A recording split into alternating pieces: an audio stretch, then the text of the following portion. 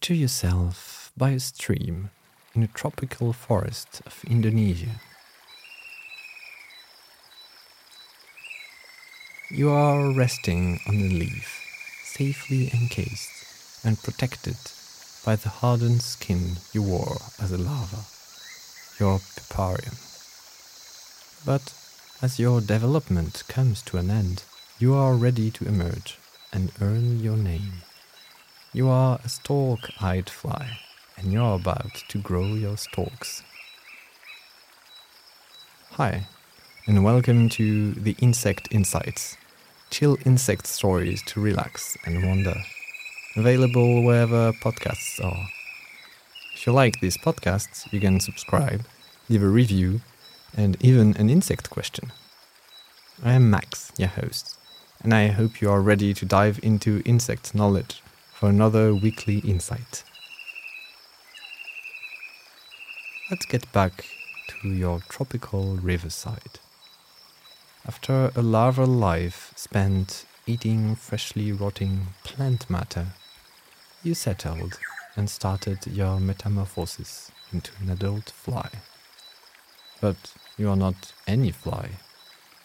You are Teleopsis dalmani from family Diopsidae, a stalk-eyed fly. This implies that during the development of your new head,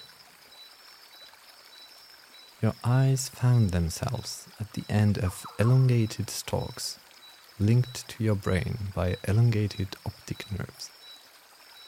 When you will be finished getting out of your protective puparium, the moment will have come to expand them and gain all the eye span you can.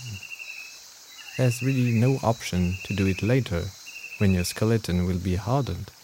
It's now or never.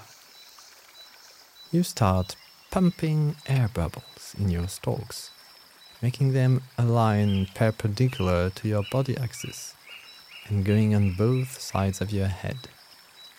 If they are long enough, you will be a very seductive fly. Even if they don't really do anything useful, they are still very used by females of your species to judge how good of a mate you can be. You will face other males and compare your eye span to theirs. You are like a miniature stag, or even a miniature stag beetle because you are really small, bound to develop cumbersome organs just to show you can spare so much resources into useless sexiness.